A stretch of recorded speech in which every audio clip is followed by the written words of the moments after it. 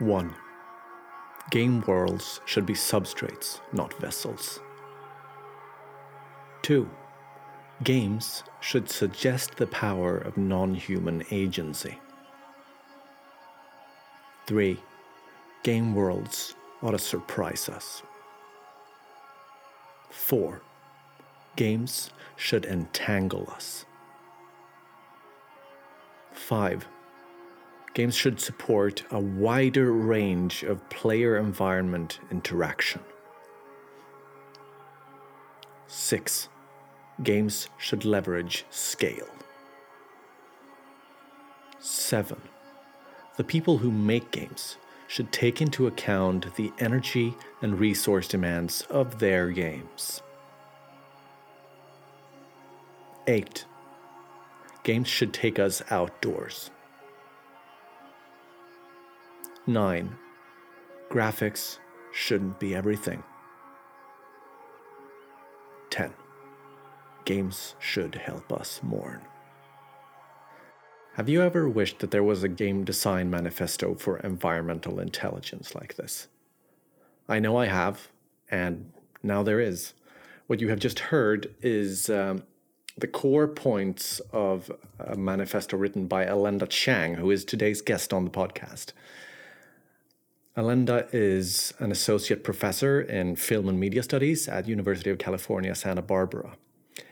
She's the author of what many call the first book on environmental game design called Playing Nature. And last summer, she wrote this magnificent manifesto that you have just heard.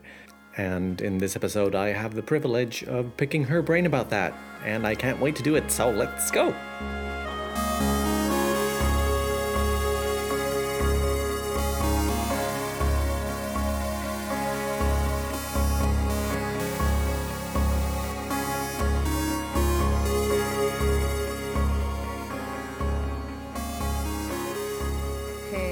How's it going? Oh, it's great. Nice to meet you, by the way. I've heard good things about you. We haven't really had a chance to chat yet, though.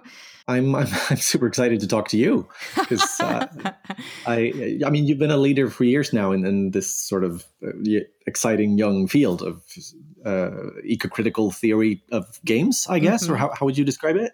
Yeah, I think that sounds perfect, actually. And I think now I'm starting to think of it in terms of environmental media studies. Just as a kind of tiny primer for our listeners, eco-criticism, what is that? Because a lot of people probably haven't heard the term before, and I hadn't until a couple of years ago. Right. The term eco-criticism doesn't come around until Cheryl Gladfelty at University of Nevada, Reno kind of comes up with it.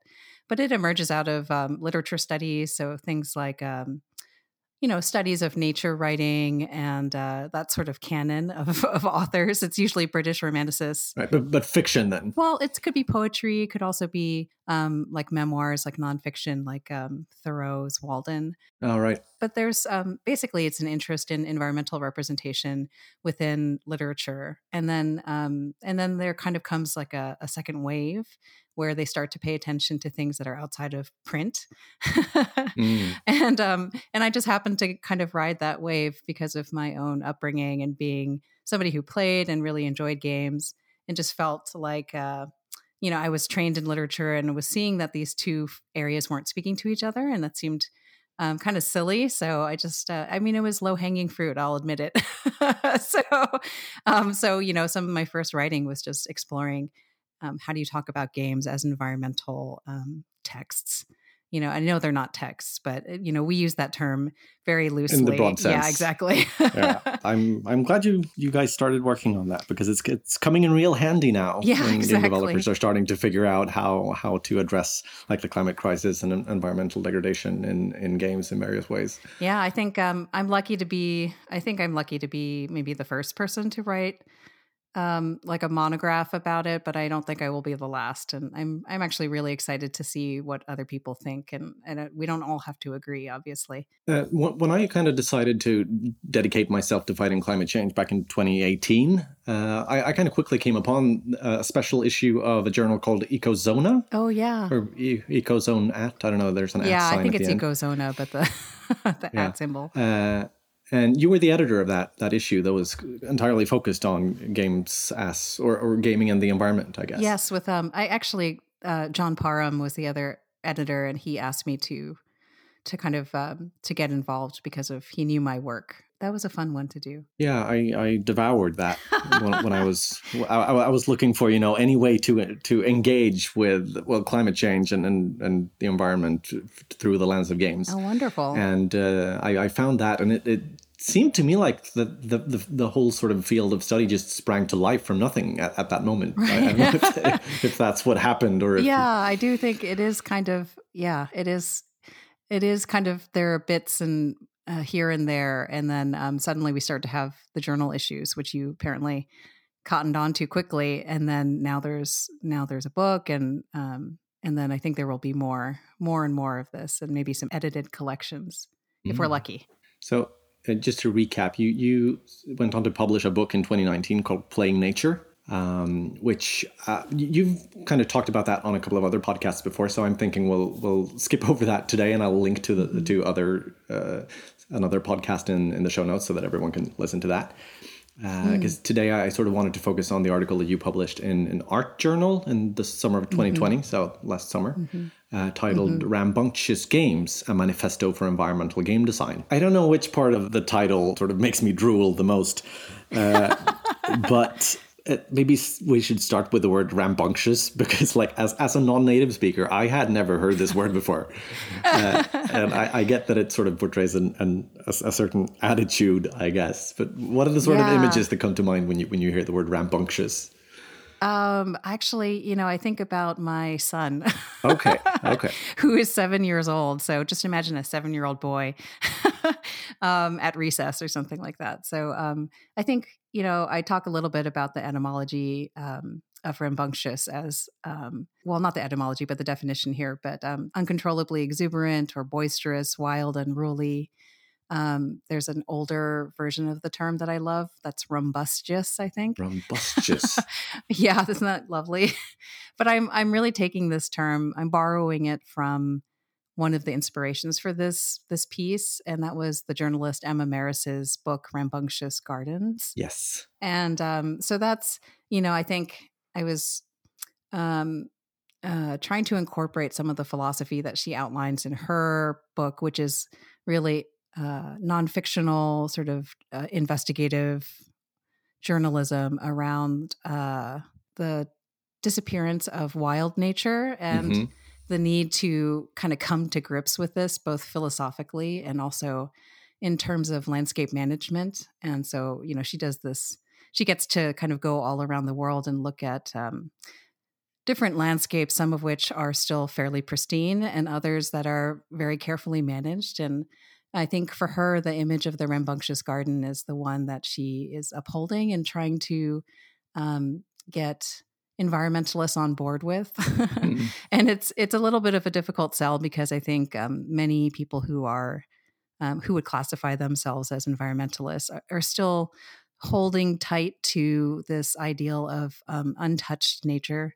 And, it's this idea that we can sort of preserve some of the world apart from us or in its original state. And she's really, I think, trying to be pragmatic and still also hopeful and say that, that's untenable at this point, because humankind has had such a dramatic impact on the world. And even if you did find, I think there's a primeval forest that she visits in Poland or something like that. But, even these relatively untouched landscapes are still affected by, different atmospheric levels of carbon, or trace radioactive particles from nuclear tests and those kinds of things. And so I think, this is something we study as well in environmental history and environmental studies, which is in some ways we have to let go of that ideal, because it's not that it's just naive, but that it sort of prevents us from doing the work that is necessary to move forward. And I think the rambunctious garden metaphor is this idea that we can still preserve some of that quality of wildness, but that we have to do it through management, which is sort of counterintuitive. Right. So, managed care and still have that exuberance and some of the unruliness, but through engineering or through design.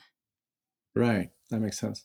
We're going to get to games in a moment, but I just want to make sure that I understand this sort of cornerstone of the manifesto. And I know I should be asking these questions to Emma Maris, but I don't have access to her.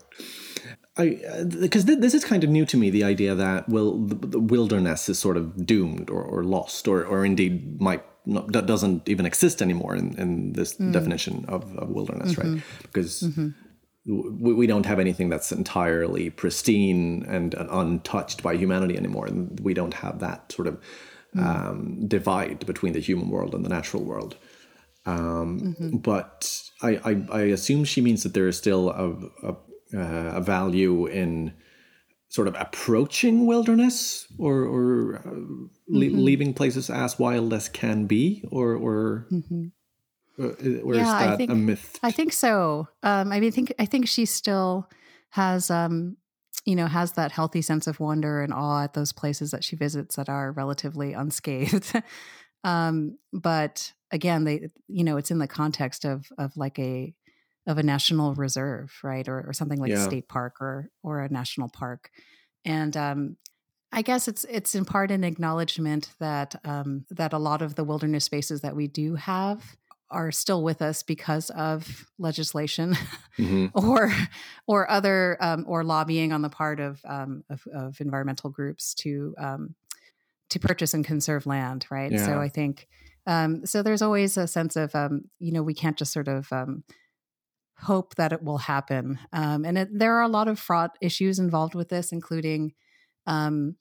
It's environmental historians like to point to if you're going to uphold some sort of originary state as the ideal. There are a lot of assumptions kind of baked into that, right? So it's are we going to roll back before colonial settlement? Yeah, what state are we actually preserving? Yeah, exactly. And it doesn't really hold water in light of all the massive environmental changes that are happening with invasive species and human travel and just like radical change at all levels, biogeochemical, everything. And so, I think there's, I think she realizes that there's a sort of sadness in letting go some of that. But I think she's very much angling to be more joyful and hopeful and to kind of see in this gardener's mindset some hope for the future. I kind of feel like there are two aspects of this rambunctious garden idea. Like the part that's easier to grasp for me is what we've been talking about, like nature has become a garden rather than a wilderness. And because humans have taken a certain amount of sort of control over it, and there's really no mechanism through which we can go back from that. So we have to assume the sort of responsibility, become custodians of the earth. But then there's the rambunctious aspect, which seems kind of less tangible and more, I don't know, more of an attitude or a feeling. What is it that makes this garden rambunctious in Maris's view and in yours, I suppose? I have sort of an interest in gardening as well. I'm not a master gardener in any way, but there are many wonderful literary folk who have written about gardening, and I think of like Jamaica Kincaid and others. And there's a certain a style of gardening, like especially British gardening, where if you can imagine, like, I don't know, Kew Gardens or something, or something, or Versailles, it's very orderly, and you've got, the plants are almost like color blocks, right? And topiaries that are carved into geometric shapes. And I mean, to me, that's very much one style of garden that represents domination of nature, right? Or sort of, it's just purely aesthetic, or it's not really allowing the sort of plants to sort of have agency of their own. And I think the rambunctious garden is one that is much more like a wildflower garden, or something where I think species are native. They're encouraged to interact and overspill their boundaries, and I do think that's what Emma Maris has in mind. with the rambunctious garden, and to see Earth itself as a rambunctious garden that is both tended and allowed to have its own agency at the same time. I think of it as kind of a balance between order and chaos, I suppose. Yeah, exactly. Like the garden brings a framework of order, but within that, there needs to be sort of chaos allowed. Yeah, exactly. And I think maybe it's not to think of it as the walled garden of like paradise or Eden or something like that, but something a little more boundaryless. Yeah. Where the care is happening at certain levels or at certain times, but is not ever present. Right. This is where I can smell the game design in this a little bit. Good. That's what I keep doing. I feel like these are sort of like smoke signals I'm sending up, wafting into the air, hoping somebody will see what I'm trying to say. So I listened to another podcast recently, the How to Save a Planet. Oh, that's handy. Yeah, right. We need to know that. It quoted an indigenous leader about like the role of the tribe. Or that they didn't view nature as having been pristine ever. Exactly. Yeah. And so they viewed themselves or like humanity as needing to keep nature in balance because on its own it will spiral out of control. Yeah, I think that's true because a lot of the sort of naive vision of wilderness didn't acknowledge that indigenous peoples have been tending it for centuries, if not longer. Yeah, like especially in the US. Yeah, you come to this pristine landscape and you think this is nature. Right, they've actually been burning out the understory for who knows how long and collecting things and spreading seeds and. I've been reading Braiding Sweetgrass, which is actually a really good complement to this discussion because it's a sort of taking a botanist view. So somebody who's been trained as a scientist, but who's also part of the Potawatomi tribe and sort of, reflecting on the relationship to land and to plant species that is different in indigenous thinking. But yeah, okay, let's go to games, I guess. Because what you move on to do then in the article is that you take these principles and see how they can be used to, as I think you put it, like I outline a handful of principles and caveats for those looking to build and play more environmentally intelligent games. I love that phrasing. I also want more environmentally intelligent games. First, I wanted to ask, I guess, like, why is it important that we build and play environmentally intelligent games? Is there like a theory of change here? Like, in what way does this benefit our minds or the world around us? Yeah, I think, as a media studies scholar now, we have all these various models about media effects. And it used to be this kind of, again, very simplistic hypodermic needle model of, create media, inject change into users. And it wasn't always leveraged in a positive way. So the sort of debates about violence in various media, whether it's TV or games, have this very simplistic notion that, if you play a violent video game, you'll become, a psychopath or something like that. So I hope we've come a long way from that to more of a media influence model. And so, I think a lot of environmental game design is still trying to achieve something more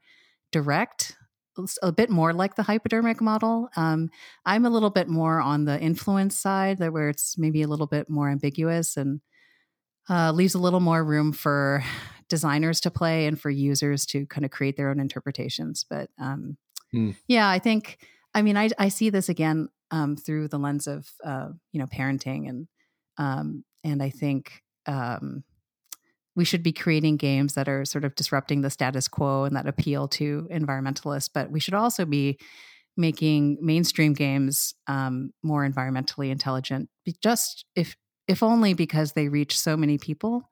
And many people spend, I don't know what, billions of hours playing these games, and that they inevitably have some sort of shaping influence on the ways that we perceive of natural systems and like the palette of interactions that you can have with those systems.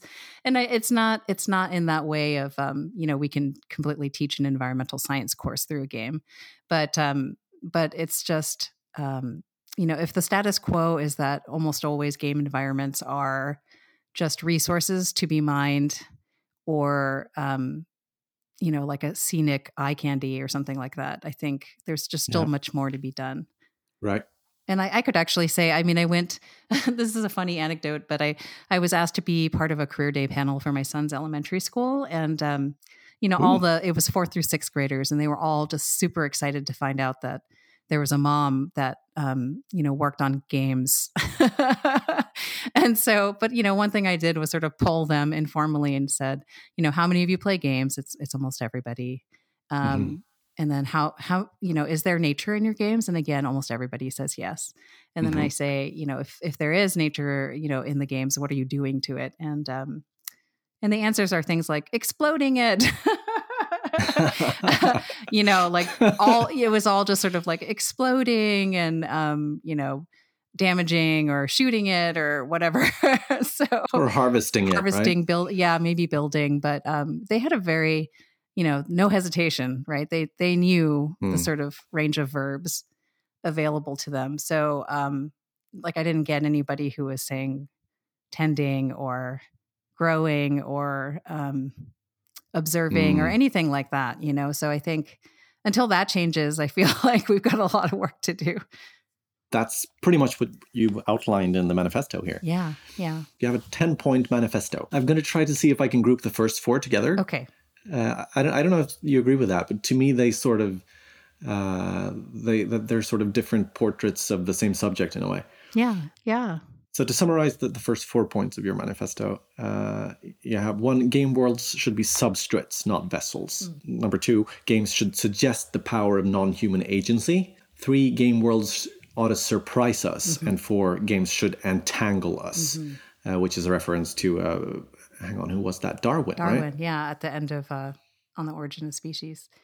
I really feel like number 2 is core to the entire thing, which is just this idea that humans need to be dethroned as the end of the great chain of being, or whatever metaphor sort of is the one that you were raised in. But it's we're just one very large-brained organism among many in this great web of being. And this includes, the weird thing is also that it includes inorganic matter and geological phenomena and stuff like that. So so just really thinking again that it's all connected, and recognizing interdependence, and allowing for things other than us to make meaningful choices, and to also achieve flourishing, or some kind of to have multi-species flourishing, which is something that Donna Haraway writes about. So I mean, what I see here as a game designer, and maybe this is simplistic, but I see a call for like richer game worlds, really, or like more complete simulations and depictions of, I guess, ecology in games or ecosystems. Yeah, so I do think making richer game worlds, that imbuing them with the power to sort of affect the game state in unpredictable ways is a huge thing. Yeah, I mean, it sounds simple. Just take the game worlds we have and make them richer. But I think this is deeper than that. It's about letting the world play a more integral role in the game experience. Exactly. And not just having it be a backdrop to whatever action is happening, right? Whatever is more important. And I love to be surprised by games like that. And I wish there were more experiences of that where it's not just, the presentation of new levels of difficulty in the form of mobs or something like that, but, or, new levels of customization for my avatar, but rather that, as I explore, that exploration is rewarded, or that as I lingering is rewarded, and, right. And so that the sort of palette of actions, again, is not just about passing through and destroying and sort of using. Yeah. I think gamers want this. I mean, you talked about... I do. Me too. No, but you talked about getting regular or like commercial games to include these things, and not just the games for change types. And I think this is a pretty clear overlap where like gamers tend to recognize when a game world feels, stiff or empty, or if it just feels like flat scenery, even if however beautiful the visuals are. If you can't like interact with it, or if it doesn't come alive in some sense, that you feel like there's something missing. And I don't know if we have fully developed the language to speak about this stuff yet. I mean, because it's so endemic to gaming. I mean, in my view, places in games, like they're as important as the characters. We form a relationship with places in games. We get to know them over time. Yeah. So like we want them to be nuanced and believable. I guess it's a bit more radical to sort of expand non-human agency beyond like our companion species, which it's very easy for us to do. To think about like to think about like animals and animal protagonists or things. And okay. So I've been doing some work into, thinking about because I mean a large part of the natural world is what we would consider to be inert, or at least sort of unfeeling or agency-less. So I think this is sort of a way to remind us that, even the land beneath us, or, minerals in the earth, or any number of things are continuing to shape the world around us, right? So I think, I don't know. I mean, I always trot out David O'Reilly's Mountain when I'm talking about this, because, there's a game where you're supposedly playing as a mountain, or it's more like you're tending the mountain. But it's people wrote about it as being surprised that they could get into a game that was really modeling geologic consciousness in some way, because the mountain has thoughts. I don't know if we have great examples of this yet, honestly. Right. But just so I understand you, what you're advocating for is a kind of an even deeper sense of, or an even deeper simulation, where you don't just simulate the sort of moving actors, but you also simulate the sort of the things that generally move so slowly that games don't care about them. Yeah, I think that's it's also part of the scale recommendation, because a lot of these processes move imperceptibly to human level space and time. And people that are more well versed in this than I am have written about how we just humans have blind spots, in the sense that we're really bad at thinking in like geological timescales. Yeah, that's why we create nuclear waste and then we just sort of set it aside. So I don't know. I think there's and that's also why we have a hard time sort of wrestling with the implications of climate change and a lot of this other sort of anthropogenic change. Right. So because it's hard to even imagine for how long people and other creatures are going to have to deal with the actions that we're taking, this year, this decade. Right. Exactly. And so I think games are these really intricately wrought systems, or at least they can be, and they can do this as well, as they can sort of give us that ability to understand broader timescales and spatial frames or spatial dynamics. Not all games are going to do all of these things, but this could be one focus. You also write about expanding the range of interaction between player and environment. And I really like that you raised the sort of, I guess, I would call them more feminine sort of verbs of a kind that traditional games sort of have always struggled to include. And you raised a couple of verbs that we didn't see in games before the advent of like the not games movement and Dear Esther and stuff like that. Hiking, meditating, noticing, rambling, appreciating, but also improving, like the sort of the whole tend and befriend paradigm. Yeah, I could add to this dwelling. I once had an undergraduate write this amazing paper about using I think it was Skyrim, but he just wrote this amazing piece for me about, it was sort of like a creative work about going feral in Skyrim. So just like opting to live outside of cities and towns, and sort of just living in the woods. And so I just think that's really interesting to, to kind of overturn what a game is intended for, or to use it for other purposes too. So the tricky thing too is that I think a lot of, as you probably know this very well, is that, taking truly sustainable action is often inaction. So like the truly sustainable thing to do would to not do certain things, like not take that flight across the country, or not drive the car with a combustion engine. So it's hard to frame inaction as action. But that is also something that would be important, I think. So another point in the manifesto is that the people who make games, that's us, or that's me, should take into account the energy and resource demands of their games. And of course, there's a whole work stream in the IGDA Climate SIG dedicated to this aspect of game making. If I had known about it at the time, this is where I would have pointed people to the SIG. Yeah. So we sort of covered that kind of extensively already, and we're going to keep covering it on the podcast. But I think it's interesting to see that it's on this list that's otherwise full of like very creative choices. It's obvious that this perspective is needed in order to manage gaming's environmental footprint. But do you feel like it's also useful for creating the rambunctious aspect of game worlds? Or is it a separate thing? I think it's unruly in the sense that it's kind of upsetting the status quo, and I think to take this point seriously is really doing quite a bit of labor to educate people and to kind of change the natural order of current game design.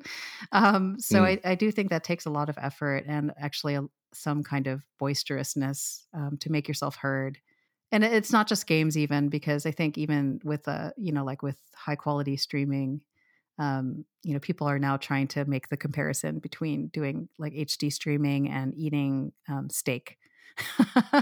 Right. Right.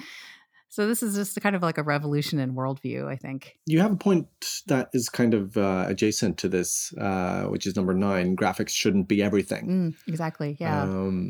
Yeah. And I mean, that obviously relates to like the energy and resource demands, because graphical fidelity is responsible for like a vast and increasing chunk of gaming's footprint. Exactly. Both in terms of electricity use, but also as a key motivation for the continued hardware cycle. Exactly. And I think I often, and I give talks, and then people always want to know how I feel about VR.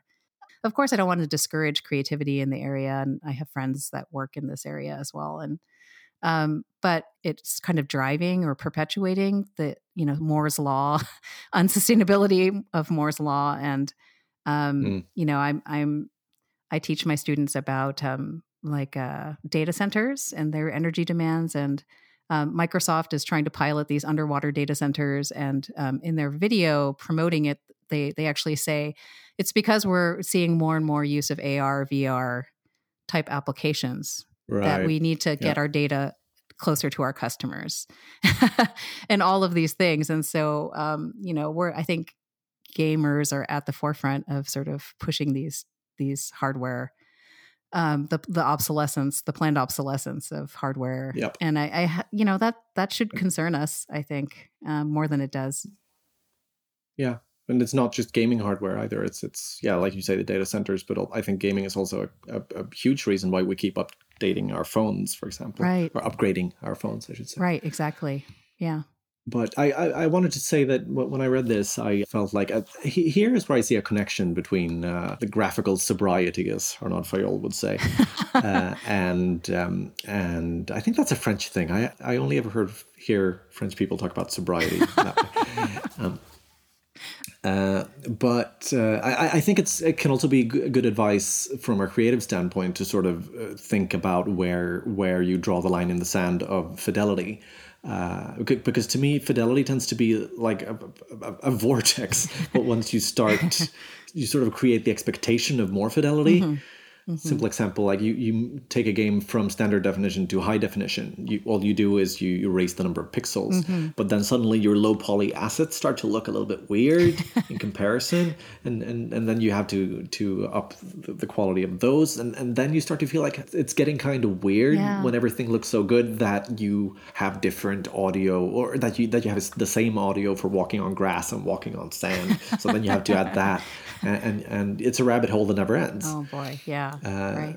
So like and especially when we're talking about creating simulations, like with these sort of gardens we're talking about, I think it's extremely important to set your limitations early on in the design process, so that you know where the rabbit hole ends and you can set player expectations accordingly.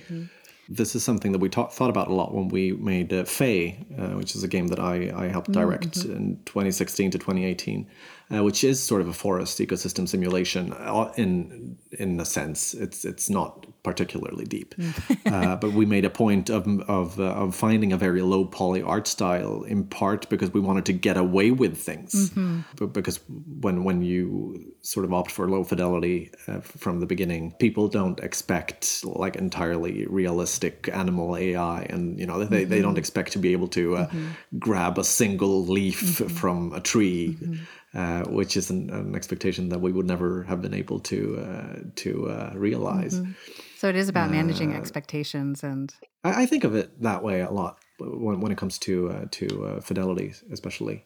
I guess there are games that kind of qualify for a sort of minimalist aesthetic. I kind of celebrate that because it shows that the medium has matured. And I try to make the point in my book also that fidelity is not the only route, or realism is not the only route, and that there's a lot of room for absurdist style. And this essay, I think, that we're talking about now is also trying to make that point of a lot of environmental messaging is very doom and gloom, and it doesn't make you feel good about yourself. And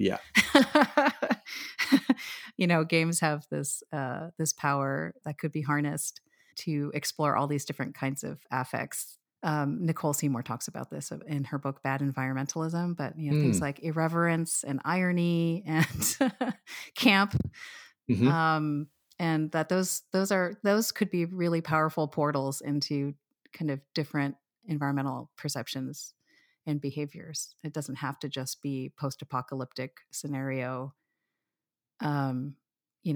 sort of whacking you over the head with dystopia. Yeah, I mean, we need help imagining what we want, right? Right. And yet at the same time, at the very end of the manifesto, there's this point. It's hard to pick a favorite, but this might be my favorite point. Games should help us mourn. Yeah. And this is, it's really kind of horrible to say, but there is now an academic subfield of extinction studies.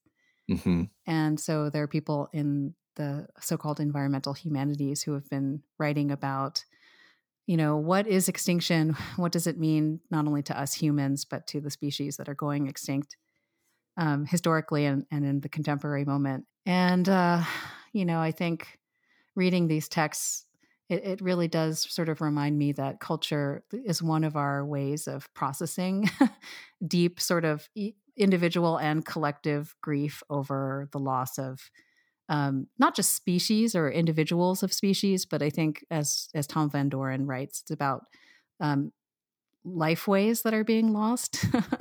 So like ways of being in the world that are unique to these species.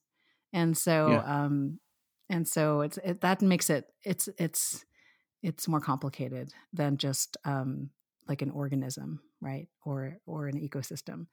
Or place. Right. We're losing places too. It's all of those things together and the ways that they coexist, or have been designed over centuries and millennia, whatever, to sort of exist together, right? And so as we just sort of pick individual strands out, what happens. So yeah, I think thinking about games is sort of helping us to grapple with that and come to terms with it, and maybe stir us to action. But I think part of getting people to act or to even care is this first step of acknowledgement. Yeah. That's beautiful. Thank you so much for writing this manifesto. It's really inspired me, and I'm sure it will continue to inspire other developers around the block. Oh, I hope so. No, I mean I'm working a little bit on the design patterns database for the Climate SIG, and so I'm thinking of all of this in terms of like how can we turn these into actions for the database, and absorb all of this wisdom. Thank you for taking this and doing something with it. Yeah, of course. I'm so glad you could come on. Is there anything else that you want to say to the audience? No, I would just say thank you for all of the work that you're doing, and I really appreciate the chance to kind of get out of the box of the university and have a chance to work with scientists and game designers and kind of cross that barrier that's between theory and practice. So I just think it's really good. It's a model for future collaboration, and I hope that we are able to actually drive some change. Yes. Yes. Well, that's great. We're going to have to get you out of that box some more then. Yes. We had to speed through this, and there's tons that I didn't even touch on. So. Well, thank you so much. And I guess just good luck. Good luck with everything. I guess I'll catch up with you soon, probably. Yeah. Okay. See you around. All right. Bye.